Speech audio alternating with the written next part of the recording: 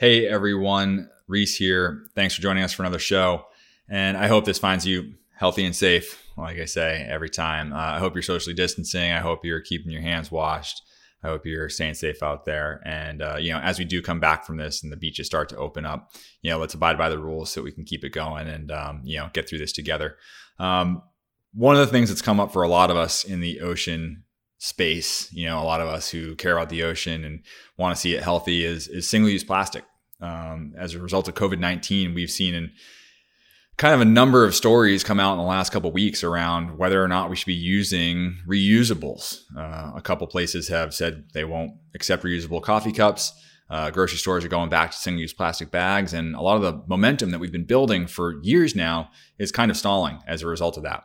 So to help us break this down, we have a friend who's an expert, and he'll never admit to being an expert, but he is. He's been around the world working on this stuff from policy to end of life, and he really just kind of brings it. So my friend Michael Doshi is here from Algalita Marine Research, and he's going to break down a couple of stories that we're hearing out there and help us get through all this. Cool. Here's Doshi. Doshi, so stoked to have you here. Welcome to the show. Thanks, Reese. Stoked to be here. Where are you calling in from? I'm calling in from Mar Vista, California, or as some people might call it, Venice East. Yeah, East. Interesting. Venice East. Yeah, yeah. So close to the beach. It's a beautiful day out. Been able to go for a walk already today. After this, I'm gonna go out for a bike ride, go down, check out the waves, but not actually go on the beach. Practicing abiding by the rules of staying off the beaches here in LA County, but still need to see the waves. Yeah. It's been tough, man. We're all really frothing, and I hear you. Have you stayed out of the water? Oh yeah, I've stayed out of the water. I'm a big proponent of trying to contribute to reducing the flow of COVID-19 as much as I can. Yeah. How about you? Yeah, same. I'm as dry as I've been in years, and it's killing me for sure. But it's the right thing to do. Yeah, I agree. And you bring up COVID. It's obviously kind of like the topic of the day, and it's something we're going to talk about today. But first, you're the director of partnerships at Algalita Marine Research and Education.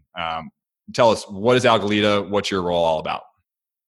Absolutely. So Algalita, for those that aren't aware with the organization, has been around for over 20 years. And Captain Charles Moore is the founder of the organization. And many people listening to this, since they're ocean lovers, have probably heard of the Great Pacific Garbage Patcher. More people know of it as the Trash Island, which it actually isn't a full floating island of trash. What? You can go visit. It's more, yeah. Doshi, you're blowing minds. Many people are surprised by that. It's more like a big, giant plastic soup. But Captain Charles Moore is the boat captain that discovered that on a sailing expedition coming back from the Hawaiian Islands to California 20 years ago. So we've been focused on plastic pollution research in the open ocean gyres since then, and expanded our programmatic work into youth education for about the past decade, maybe a little more. And as the director of partnerships, my job is really to engage with as many different nonprofits, businesses, innovators, people that are working on solutions to plastic pollution, engage with as many of those stakeholders as I can to create more robust education programs from what they're working on to try to educate the next generation of stakeholders. That's awesome, man. I feel like it's about time we've had you on the show. I mean, we've had Hugo from Surfers Against Sewage. We've had, Kakua Hawaii. We had Ethan on, Alex Weber. We had Surf Rider people, Era over at Five Gyres. Like, we've had a lot of our crew on, and now we finally get to have you on. And I love that you tap into that sort of energy of like building that coalition. I feel like a lot of the work that you do is about, hey, let's bring everyone together. Let's all be a part of this thing together and carry that stoke level. I mean, you did the youth summit recently. What was that like? So that's a really good point, Reese, is coalition building and working together. There's no one silver bullet solution to plastic pollution or any environmental issue for that matter. And to work together in a collaborative manner isn't just good for adults to be doing, but if we want to create a succession plan for us, if we want to create the next generation of young people that are going to be working together into their adulthood, we need to show them that we can do it functionally as adults, and we can do it in a manner that's bringing different perspectives, people from different cultures and people from different backgrounds, whether that's fossil fuel extraction and then ocean backgrounds. And that's what we were really doing in our International Youth Summit on Plastic Pollution that you were referring to, which was at the end of February. And it took place, this was our 10th year doing it. It took place at the Ocean Institute in Dana Point. And we had over 120 young change makers from, I believe it was 10 countries this year in attendance. That's incredible. And we had, yeah, it was rad, man. We had partners from around the world, everywhere from Indonesia to the Philippines to the UK. And actually, all those people you listed earlier that were on the show, themselves or their organizations were involved in this year's Youth Summit, which was pretty rad. Yeah, so it's a way to bring youth together for almost like a 3-day conference, but it's more injected with stoke than what you would get at an adult conference, so to speak. So I see you bringing up our screen there. Yeah, embracing complex problems, empowering future leaders, and that's what we really try to do with all of our programming, is take that deep dive into how do we empower these younger people to fully embrace the complexities and work on solutions moving forward. Yeah. I've got the Algalita site up here. If anybody is interested who's listening and not watching, algalita.org. We'll, of course, link to it in the show notes. But yeah, I mean, it's so cool that you go back to the origin sort of story with Captain Charles Moore and of like kind of discovering the Great Pacific Garbage Patch. And I just love that you're taking something that can be really heavy, and Doshi, you particularly, you bring a level of stoke. I got to call that out ahead of time, because everyone might be like, wait a second, this guy's talking about heavy problems, but he's got a smile on his face. I don't get it, but you just always bring that level of stoke. Is there anything else you want to share about what you do and how you approach your education? Any other friends of yours who may, Yeah, I'm glad you brought that up. Friends or characters? When we talk about solutions to plastic pollution, at Algalita at least, and me personally, I really believe it's the story of people. People are the ones that are consuming these items that are made of plastic, or consuming food that's in plastic packaging, or whatever products they're consuming. And we all have our moment of awareness, and that gets us involved in the issue. And mine was through surfing, paddling for a wave in Venice, where I got hit in the face with a plastic food wrapper it was a windswell. Do you remember what it was? Do you remember what kind of wrapper it was? It's one of those things where my mind goes to a Snicker bars wrapper, but I'm not 100% sure. And I think my mind goes to that because it used to be my favorite candy bar, and I always that's why I kind of stuck hungry. I was probably just hungry. Why wait? I can't believe I just plugged Snickers on the podcast. So anyways, I got slapped. It was a literal slap in the face wake up call to plastic pollution in the ocean. And when I got onto the beach, like many of us saw a trashed beach, and on my way back to my car, all the way to my house, I just saw a trail of plastic going along the whole way. So I started researching plastic pollution. And the first images I would come across were trash beaches, seabirds tangled up in 6-pack rings, or albatross with their stomachs caught up with bottle caps and lighters inside of it.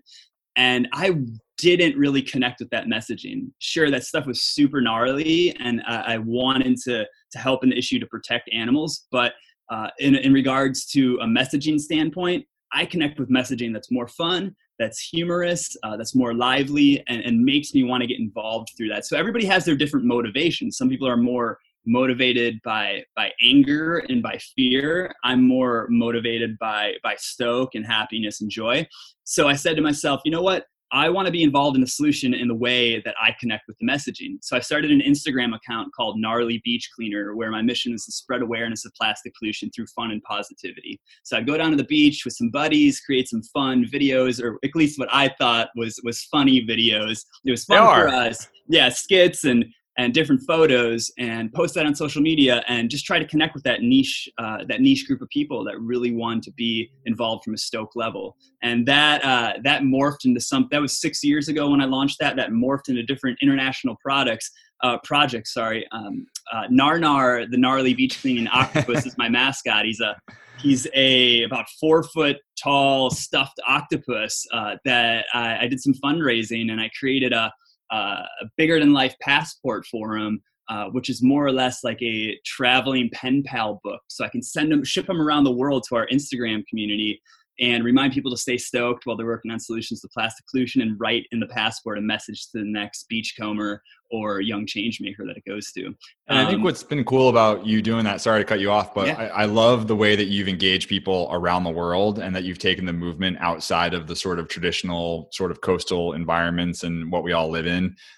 You've gone to the Philippines with this message, Indonesia, Narnar has kind of traveled the world and, gone to underserved communities and been a part of sort of the environmental justice movement at this point. So here's this like stuffed octopus you send around the world, and it's really silly, but it's also cool. Like I like that, that's your approach, and you enable people to be a part of it. And some people struggle with they rally about what they're against, but there's also, we need to have like, what are you for? And you're showing people like, hey, you can be for this thing. You can be against plastic, but do it in a positive way. Here's what we can be for. I just like that. What are you for? Man. I like that, man. I'm going to start using that. What are you for? Like, I can't claim credit for that. No, I'm not. Yeah, fair enough. I can't remember who said it, but we have to always think it's like, it's not just what are you against, but it's what do you stand for? So it's a good one. But so, I think what's really interesting, just to keep things moving along, you've touched on these different people around the world. You've really seen, I think in your experience, you've gone way beyond the beach cleaner stage to policy, all the way down to the waste picker level in developing countries. And so you have a breadth of knowledge that a lot of people in the space don't have, and some experiences that a lot of people don't have, which I thought was interesting, especially in light of COVID-19. COVID-19 is really gnarly, to use your terminology, your namesake.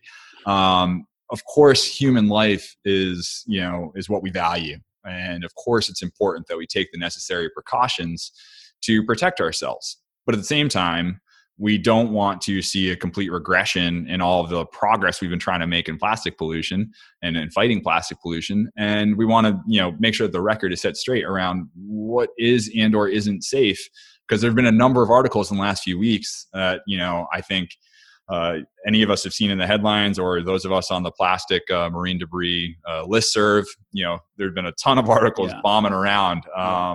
And so I thought we'd go through a couple of those articles real quick, and you can give us your expert opinion about what you think there. How's that sound? That sounds great. And Reese, before we get into that, it's interesting. You say expert opinion, and then I saw you post on something on WSL Pure's Insta stories last week saying we're having Doshi on, expert on plastic pollution, and it's really interesting. And I just want to put this out there to all the young people listening. I don't have a background in environmental science.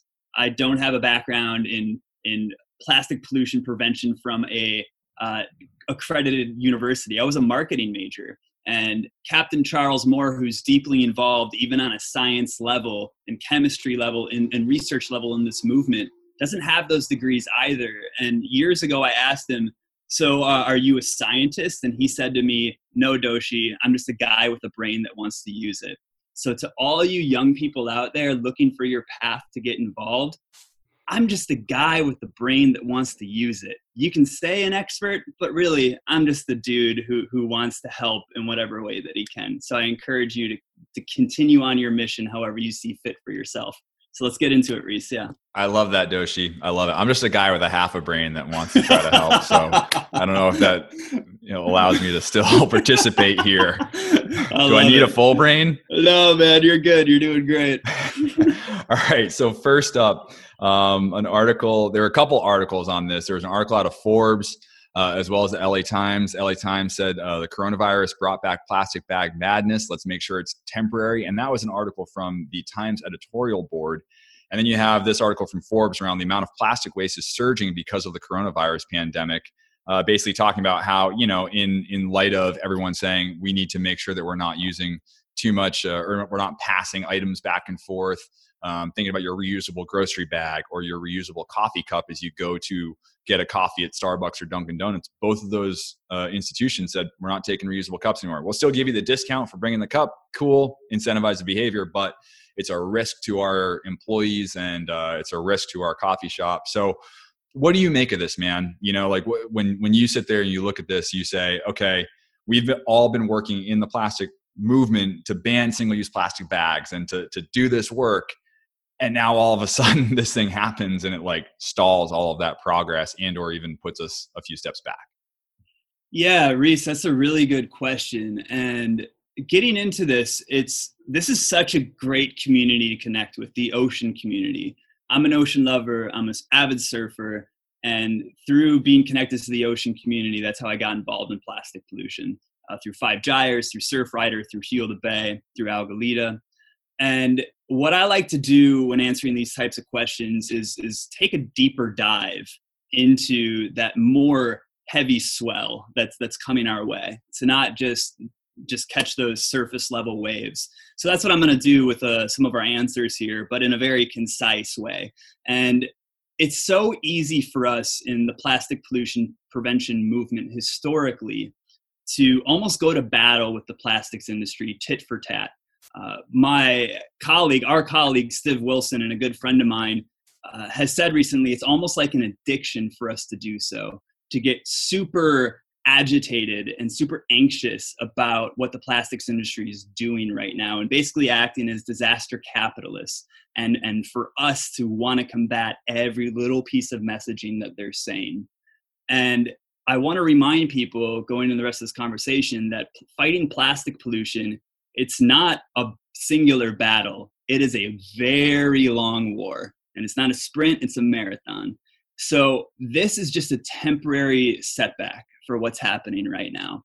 Looking at the bigger picture of what we're trying to accomplish within the plastic pollution prevention movement of moving towards reusable systems, holding multinational corporations accountable for extended producer responsibility, where they're actually in charge of owning the reusable items that we're consuming products out of. That's where we really need to keep our heads at in the much longer war. But to address what you're getting at in regards to the more of the tit for tat on the single-use plastics, because it still is a big issue, don't get me wrong. I was on a webinar the other day with an epidemiologist from the CDC, and he was pretty much saying that if you look at the amount of cases of people contracting the coronavirus, the main concern and the major way of contracting it is through respiratory droplets. So from person to person, not so much surface transmission from touching, unless you're touching something and you don't wash your hands. So he was saying he personally, from his research and being a scientist, and a doctor, is more concerned of being too close to the person in the grocery store and them not wearing a mask and you not wearing a mask. And then moving towards, he gave an example of sitting at a restaurant, for example, sitting down to eat. Now, if you move towards something like a disposable plastic utensil, they might be giving it to you even in a disposable plastic pouch, almost like a spork pouch that you would get at a stadium or at school. Now, think about that. If the waiter or the waitress, the server has touched that, they now set it on the table. Now you're touching it and opening it. There's a good chance you're going to grab the part that you're eating off of, which would be more higher stakes for surface transmission of the virus. Versus if something is washed in a sanitary manner at the restaurant and it's reusable, they set it down on the table, you're most likely going to grab it from the end you're supposed to be holding it from. So there's all these little minute details that are not portrayed in the media because that doesn't necessarily sell to people. What sells is the fear-based logic of thinking. And I also strongly feel it's a major distraction tactic by the plastics industry of getting people up in arms about these battles. Yeah. So what's going on there? Because the plastics industry has been trying to use this, have they not? I mean, that's another one of the stories that we have this week is around the plastics industry has been asking for a bailout, saying we need more money for recycling, which to me feels a little bit funny. It just it feels funny coming now. Yeah, Reese. And not only the bailout, but they're trying to use this in a way that's almost rolling back single-use plastic bag bans or any type of single-use plastic ordinances that might be happening throughout different municipalities. And every state and every municipality is handling it differently. So in California here, for example, we have that single-use, statewide single-use ban on single-use plastic bags. Those flimsy plastic bags you get at the grocery store. Now that's just rolled back for 60 days. So it's a temporary rollback, but looking even larger at this $1 billion bailout you're referring to in regards to recycling, I mean, as taxpayers, is this something we should really be burdened with? To me, this is just another way of industry acting as a disaster capitalist, trying to get theirs first and foremost, and the profit over people is the term that we use out through many different movements. And the Break Free from Plastic Pollution Act of 2020 addresses this from a perspective of why should we as taxpayers be having to pay for that type of bailout or improving those recycling systems, where it's the plastics industry and these multinational brands that are producing those packages that are leading to our massive waste issue. Why don't they pay for it? So just to make sure that everyone's still with us, because it's easy for those of us who are in it, we're super knowledgeable of our sort of the different acts and whatever, because these things can all sound kind of similar, right? So you've got the plastics industry, and when we talk about that, we say it's really not just the consumer packaged goods. It is the industry that is supplying them the plastic to make the products that they sell. So it's your chemical manufacturers and oil companies, et cetera, right? And so they're going to Congress saying we need funds to create recycling infrastructure. This is super critical, which is ironic because they've been against that seemingly for a long time.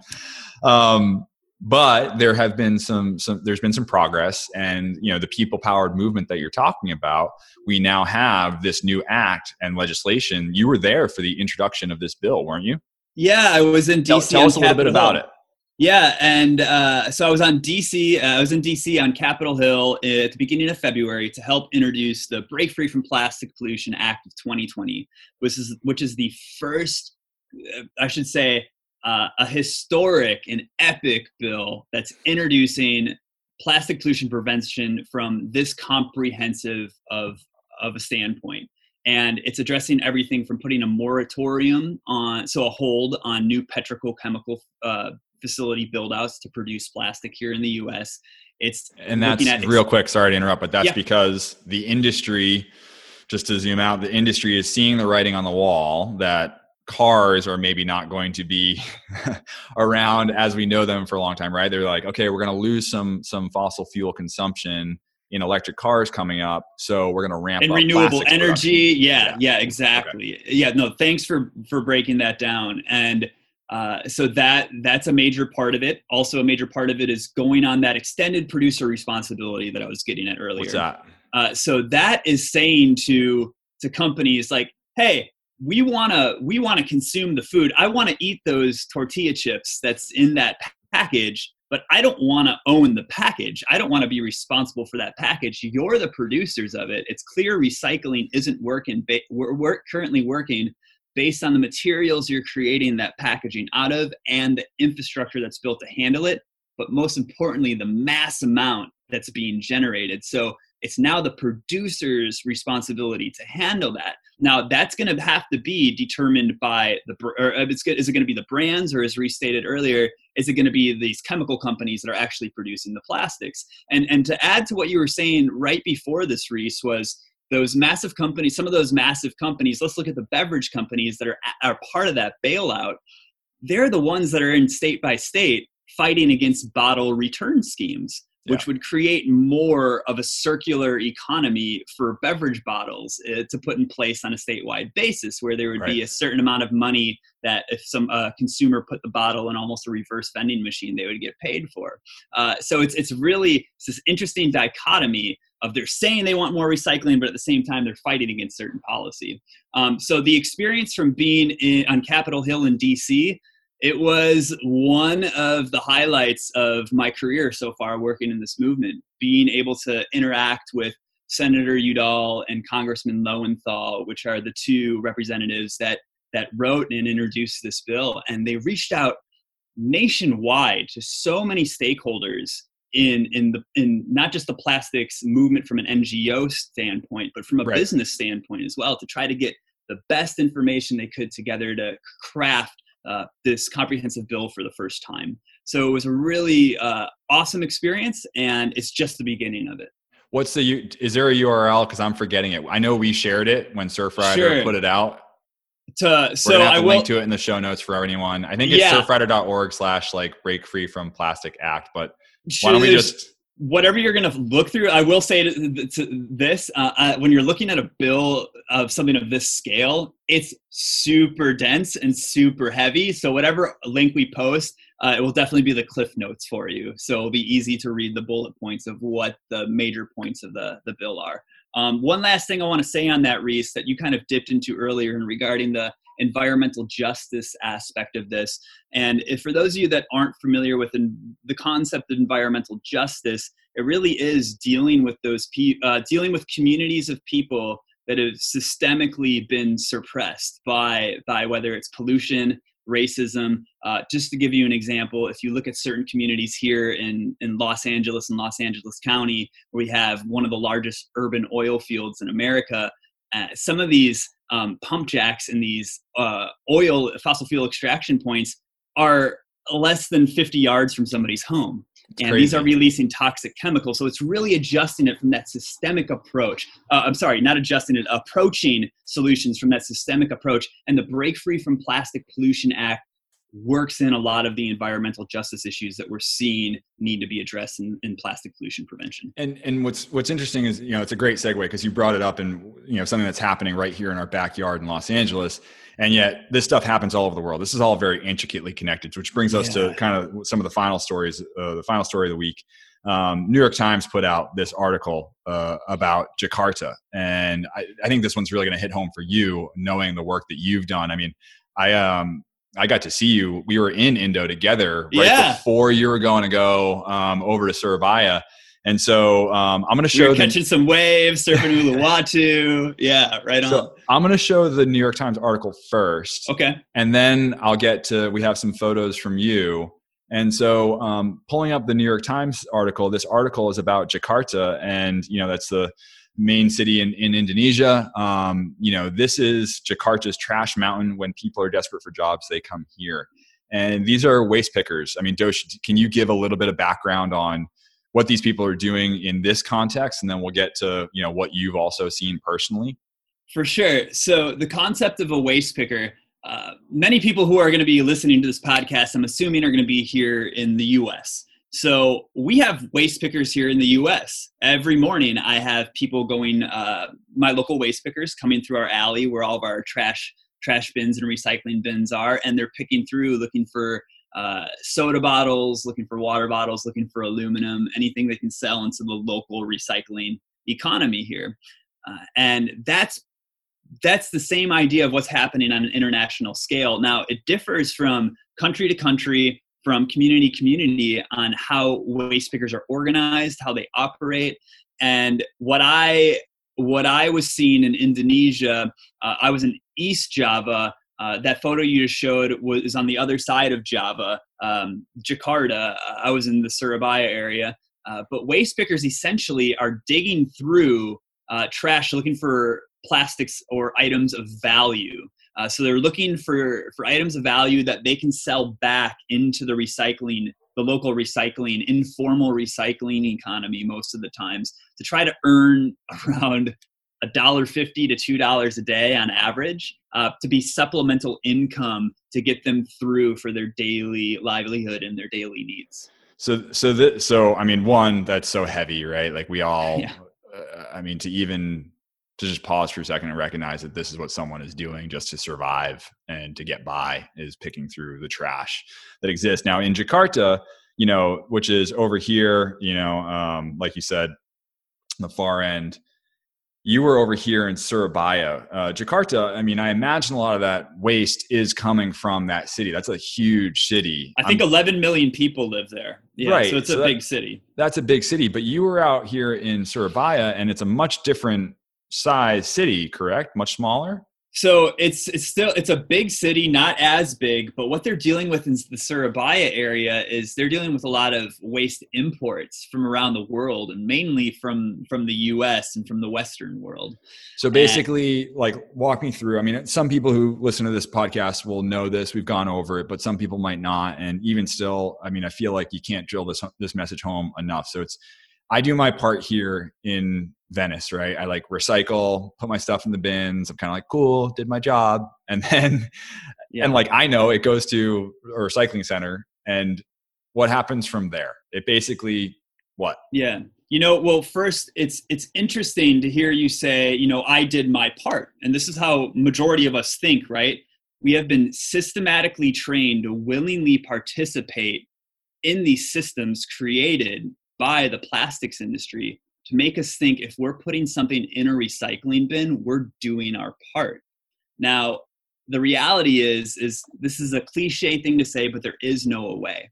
What I was seeing in the Surabaya area is where a way actually is. So just to give you an example, to walk you down that path. So in the Surabaya area, there's over 20 paper and cardboard recyclers.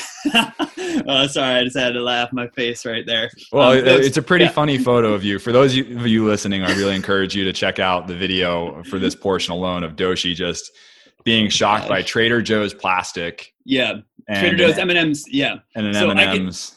I'll tell you a little bit on this. Is a great photo. So leave this up for a quick second because This is a great photo to explain. So here in LA, for example, we have mixed recycling. So you put your paper, your aluminum, your glass, your plastic, your cardboard, all into one bin. So when your waste hauler comes and picks that up with your trash or recycling truck, it's then sent to what's called a material recovery facility, which is basically like something out of a movie or a cartoon where you see all these conveyor belts moving super fast, thousands of pieces of your recyclables going down those conveyor belts per second, per minute.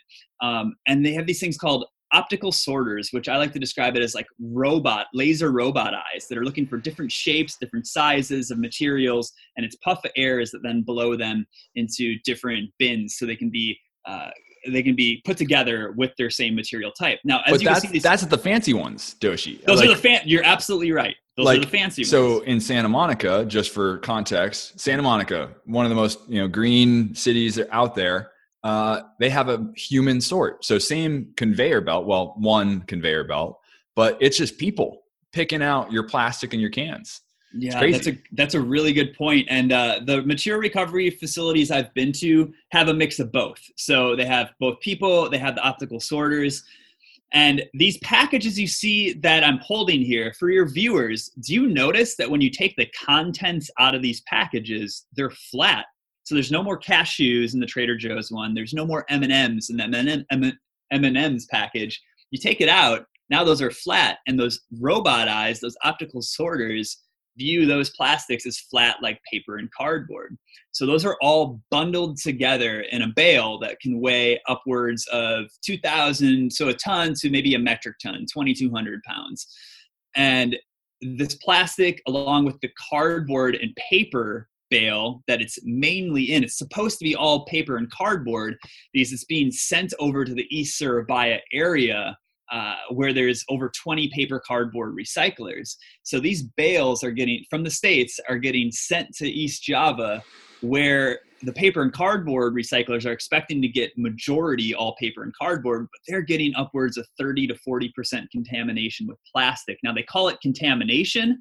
Yeah, this is all plastic. In this photo, Reese, this is all plastic, mainly packaging that came from recycling bins in the US, the UK, Australia, New Zealand, and that was all shipped over in paper and cardboard bales. And for those listening, this is a photo of Doshi standing, and Doshi, you're 6'1" or so? Yeah, I'm 6 foot, and this thing is maybe 20, 25 feet long.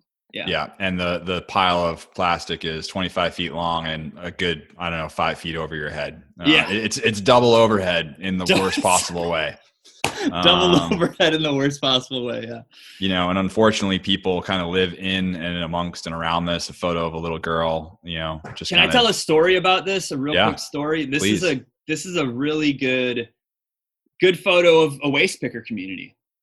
As soon as I landed in East Java, our colleague, Pri Arasandi, who's one of the most brilliant activists I've ever met on planet Earth, one of the most amazing humans I've ever met. And he's the co-founder of Ecoton, which is ecological preservation nonprofit in East Java. And one of their main focuses is plastic pollution. So as soon as he picked me up from the airport, this is the first field we stopped in. It's a farmer's field, an open field where the paper companies come and they just dump the plastic because they don't want it. They're a paper and cardboard recycling facility. So they basically pay the farmer money so they can dump the plastic on their land. Now, all these people in the background, they're all local waste pickers. So they come here. Many of them come with their family. As you can see, this little girl in the yellow, and then there's kids in the back there. And the whole family picks through this trash. Now, what they're doing is looking for those plastics of value to try to sell into the informal recycling economy. And something that really, this photo means so much to me, because if you can see at the bottom by the girl's feet, there's a Cheesecake Factory bag right there. And I noticed that when I got back from it. Yeah, right there. I noticed that when I got back from Indonesia, and I was going for a drive in Santa Monica a few weeks later, and I was at a stoplight, and somebody crosses the crosswalk, and they're holding a Cheesecake Factory bag. And it was just full force hit me that this bag very well could have originated from Santa Monica, California, right down the street from me. And as you can see, this girl's smiling. The people in the back, they're all chatting with each other. Now, these people weren't necessarily like, they were happy. This is how they're making their livelihood, right? This has been happening for decades. So this is a shifting baseline for people living in this community, where this has been a form for them to make daily income and survive now for decades. And it's disturbing to me because Priggy, his daughter, was over at our youth summit in February. She's 17. She's never known East Java. She's never known Surabaya or her village without plastic pollution on the ground like this, and without waste pickers. That's so trippy to think about. That's so heavy. I mean, you know, we've got a couple other photos here just of you in this environment and to see how broad it is. And I remember, you know, you shared, you sent videos my way right after you got back of some of the stuff you shot just in the car of, you know, dumps a dump truck full of trash in people's yards because there's no room for it, and just the amount. And it really is overwhelming and staggering. It just kind of really shocks you. I think what's crazy about what you're illustrating around the waste pickers and that situation is that, unfortunately, because of COVID-19, at least in Jakarta, they are unable to work. You know, the shops that they would normally sell to are closing up shop and saying, we don't want you coming around. We don't want to, you know, get sick. So now they're losing an income stream on top of already having one of the toughest, hardest, you know, what we would deem, you know, worst jobs in the world. So it's a pretty heavy situation. But I think like the takeaway is really look at how interconnected we are, and look at how far all of this travels, you know, whether it's the thing you buy and the actual travel of that product to another country, whether intentionally on a vessel that sends it over there, or whether it, you know, blows out of your waste bin and ends up in the ocean and floats there. Look at how far our waste actually travels, and look at the number of people who connect to it along the way. You're totally right, Reese. And something to add on to that, if viewers are interested in learning more about the interconnectedness of all of this, from fossil fuel extraction to where away is, a new documentary just came out called The Story of Plastic, which is why I was over in Southeast Asia for some of the filming of that.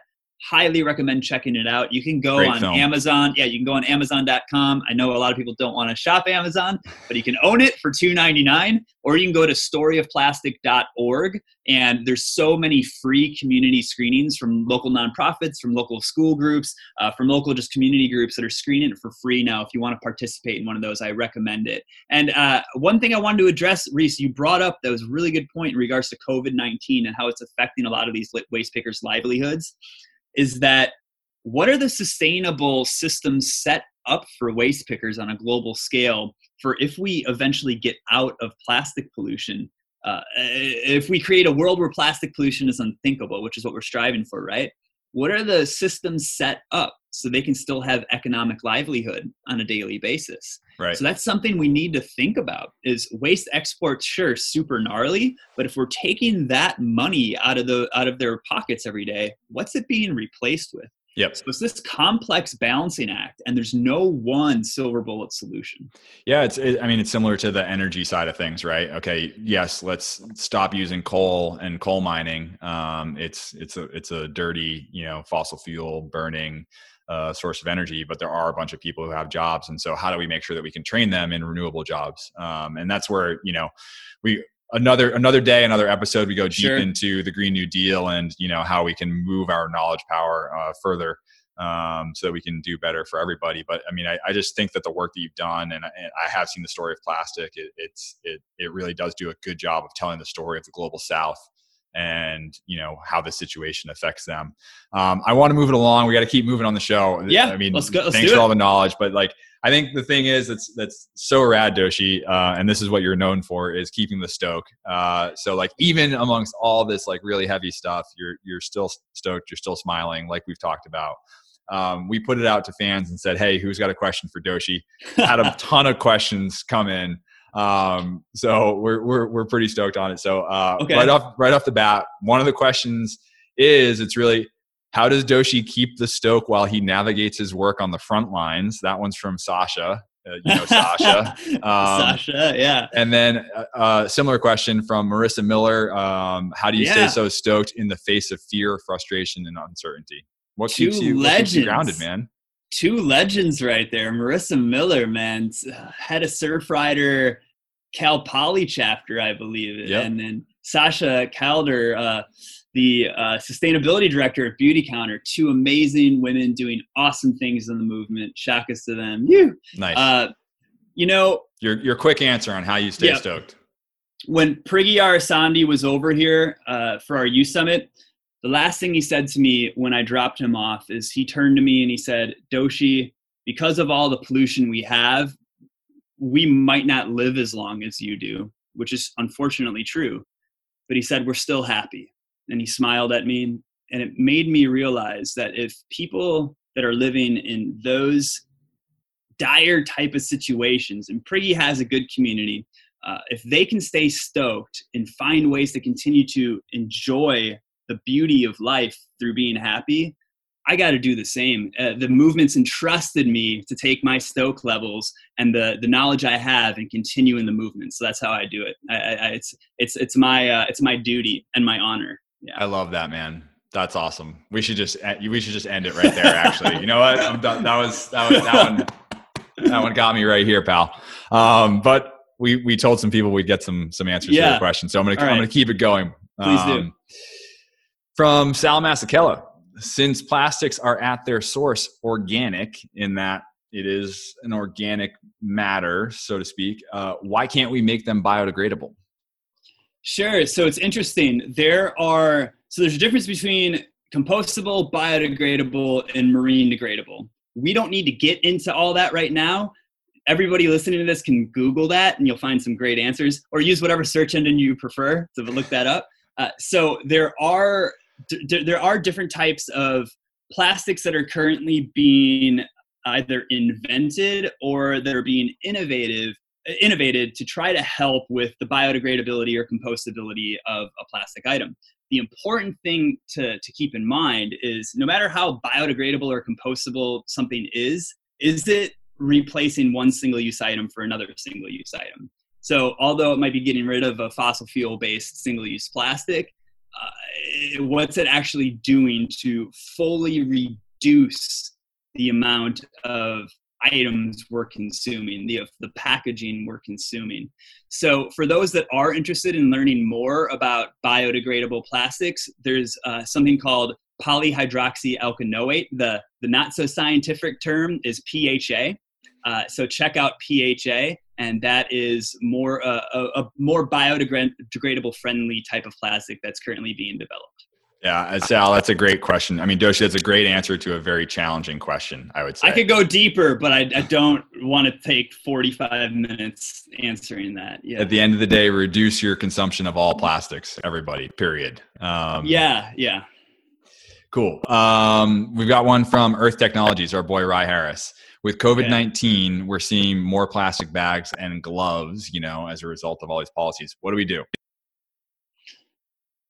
My my note to that is just remember that this is temporary. Remember that this is a minor setback, and remember that we're working towards a new normal. We're not trying to go back to the old normal because there is so much wrong with the old normal. So whatever this new normal is we're working to create, we need to stay focused on that bigger mission and that bigger goal versus getting caught up in all of the minutia of these additional single-use items that are being created right now. First and foremost, during COVID-19, we want to protect frontline workers. If those gloves give even the psychological effect to frontline workers that it's protecting them more, I want to participate. I want to help them out, right? I don't want to be putting this nitty gritty tit for tat struggle on the people that are essential workers at the moment. Now, getting to the actual science on are those gloves helping them more or not, it's not my place to bring that up and to argue that mute point with somebody right now. I shouldn't say mute point, but Ryan, I think that it's a bummer to see it happening right now, but it will eventually subside in the grander scheme of things.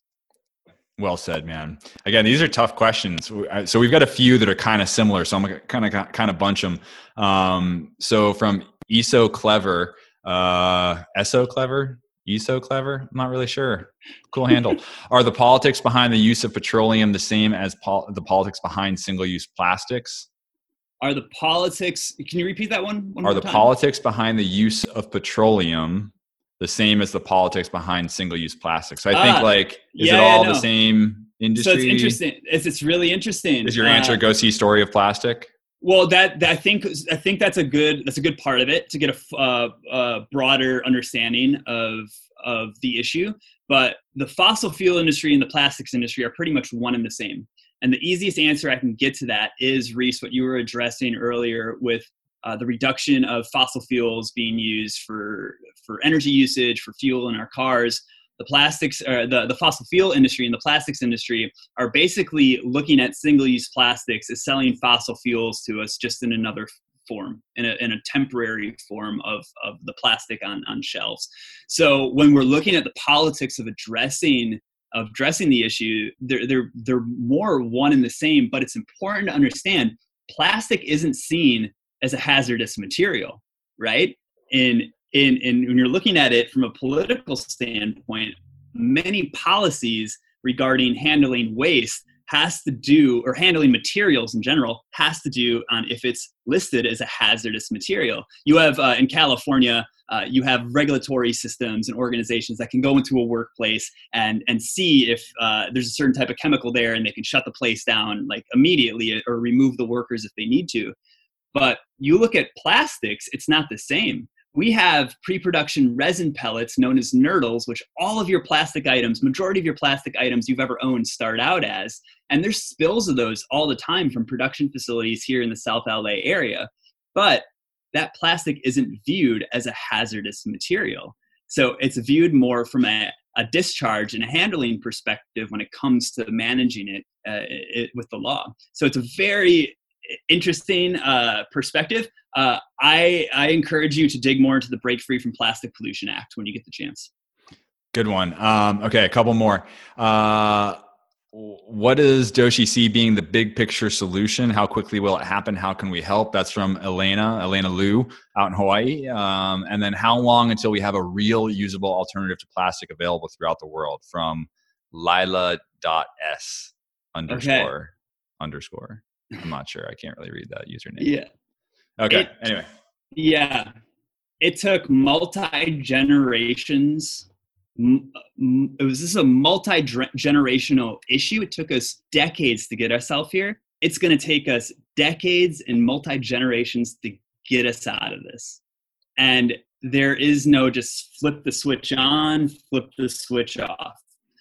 But when I was standing in those piles of trash in Indonesia, I looked over at Steve Wilson, the producer and creator of the film, the executive producer, and I said to him, "This is insane." And he looked at me and he said, "I know, man. Like, where was the person to flip the off switch 50 years ago?"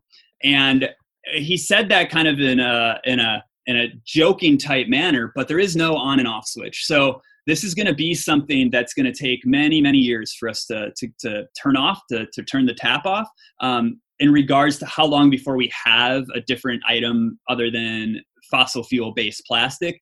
We're looking at moving towards more reusable systems. Now, what you'll see right now, depending on where you live, is a community-based system such as a BYO store. In Long Beach, we have BYO Long Beach, where they're encouraging customers to bring their own containers, or there's containers there that are donated for you to take for free to fill up on household goods and body cleansers like shampoo, conditioner, household goods like cleaners and soaps.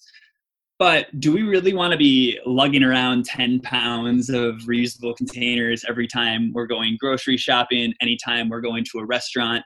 Right. No, what we're really looking towards, the ultimate goal, is moving towards more reusable systems for the single-use type packaging items. Now, don't get me wrong, plastic can be a great material in many shapes and forms, right? In our computers are plastic, our phones are plastic, medical equipment is plastic. Heck, we touch plastic more than we touch our loved ones, right? So we're interacting with plastic on such a daily basis that I don't foresee plastic moving out of our lives at all. Right. It might move to the point where it's made from a different type of polymer. Plastics are made from polymers, so that polymer might be a PHA or biodegradable based polymer, but that's still all in the very early innovation stages. Hi, Annie. Speaking of loved ones. Hey, Annie. You want to say hi? I think Annie had a question for you. She knew. Hi. Hi, Annie. How are you? Saying he literally just told everyone that we touch plastic more every day than we touch our loved ones. Oh man, I don't know. We touch each other every day. Well, being a single guy in COVID-19, I haven't even given a high five or a handshake or a hug to a buddy in over a month. So I am Joshi. Definitely touching plastic more than I'm touching loved ones. All right, for listeners on the podcast platform, this is the voice of my wife, Annie. Hello. Here, speaking of the mic. She did have a question for you though that I thought was a good one. Yeah, what's up, Annie? We have 3 nieces and nephews who are all under 5. And we try to instill values in them here and there, but they're little. What's the appropriate age that you can start to teach kids about the plastic pollution issue without terrifying them? And how, since you have so much experience with kind of educating youth, help us. Sure. It's interesting. I mainly work with like middle schoolers and high schoolers, so I luckily have not had to deal with too many kids at that age, but it's a question we get from a lot of parents for sure, and a lot of aunts and a lot of uncles. And I think approaching it from a plastic smart perspective, right? So a lot of people like to say plastic free, and when you start to talk about being plastic free, that seems like such an impossible task to an adult, and it would even seem like that to a kid as well. But approaching it from more of a plastic smart perspective, I think opens up more of a conversation with young people for opportunity, which leads to more of that positive, like that creative side of the mind of, hey, here's a way of how we could do something, or here's an issue. Let's create a solution together. Oh, you have an idea like creating a stuffed octopus, 30-year-old Doshi. Let's go ahead and run with that idea, right? So approaching it from more of that positive angle versus the total mass destruction of the world, I think you can dip into certain aspects of that for sure. And what I see with a lot of youth and parents is touching on the animal aspect of how it affects animals in the ocean and birds. But what about from a human health perspective? That's what I see moving us towards more great strides in the solution to plastic pollution, is getting young people to understand the effects it has on humans. Talking to kids about, hey, look at the amount of plastic you're touching. How do you feel about that? Focusing on the emotional side of things and allowing youth to experience those emotions, whether it is happy, sad, angry. Even as adults, we don't experience those emotions so much because we're so taught move forward, create a solution, on to the next thing, without really processing the full experiences that we're having and the full interaction we're having with this human created material, right? So I feel as if we are able to do that from a younger age, then we're able to create more of that that new normal that we want to see in the world for the young stakeholders. All right, we'll work on them gradually. Thanks, was Doshi. that a good enough answer? Yeah, for you? I hope I gave you something. Okay, cool. Yeah, we miss you. I miss you too. I want to give you a digital hug. Yeah, digital hug for sure. I'll let you guys get back to it. Thanks, Danny. I told you we had a surprise. I love it. Yeah. And one more final question. Brother Cliff Capono wants to know, where did you learn to rap? For anyone who doesn't know, you can catch a Friday rap, Friday freestyle from Doshi on his Instagram handle, Gnarly Beach Cleaner. There are two so far up there. They're great. No, that's great. Everyone tomorrow, make sure you go check out Doshi's Insta and see the next rap. So where'd you learn? Yeah. Thanks for the question, Cliff. So when I first got my driver's license, I was driving a used two-door Chevy Cavalier, and it had. Wait. I think you should have to wrap your response here. No way, man. I can't do that right. Not on the spot right now. It threw me off. Love the question though. Maybe next time. But my CD player in that car didn't read. This is when like MP3 and CD burning was really like starting to get big, when we were in our teens. And a lot of my CDs that I burned didn't read on my CD player. And I got sick of listening. I got sick of listening to rural Wisconsin radio. And so I couldn't stand not having my CDs playing. So I just started beatboxing. I just started learning how to beatbox when I was driving. And then I'd get to high school, and some of my friends, I'd start beatboxing at lunch, and then some of them would start rapping. And then me and a couple buddies, we have a little rap practice every Tuesday and Thursday after school. And I just started rapping, and then it's just stuck with me almost 20 years later. So it's just fun, man. I highly recommend it. Why not? It's fun to try to use wordplay and rhyme, I love it, man. I love it. You're using all of your skills of stoke and style and rhyme to push a great positive message, and it's really fun. I appreciate that. Yeah, man. Doshi, super fun to have you on the show. My cheeks hurt from smiling and laughing, even while talking about some pretty heavy topics. So thank you so much for the work you do and for coming on the show. And we'll be sure to link to Algalita and to your Instagram and the Break Free from Plastic Pollution Act and the story of plastic in the show notes. Yeah, thanks, Reese. This has been amazing. I'm so stoked we were finally able to connect in this manner. And to anybody who didn't get their question answered, or if I didn't answer it thoroughly enough for you, if you want me to take a deeper dive, feel free to shoot me a direct message. Reese has my contact information. If you want to email me, WhatsApp me, DM me on Insta, I'd be more than happy to engage with you further.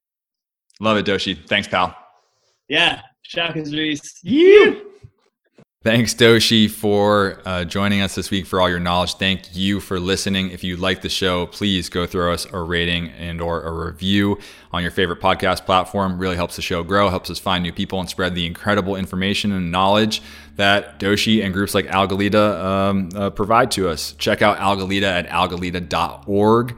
You can find Doshi at Gnarly Beach Cleaner. That's at GNARLY Beach Cleaner on Instagram. And do go check out The Story of Plastic.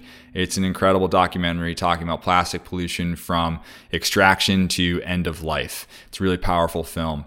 As always, you can find us online at WSL Pure and hit our website, wslpure.org. We're going to be back next week with another great show. Please join us then. Until then, stay safe out there. Hope you can get outside and get a wave and do so safely. And we'll see you next time. Thanks.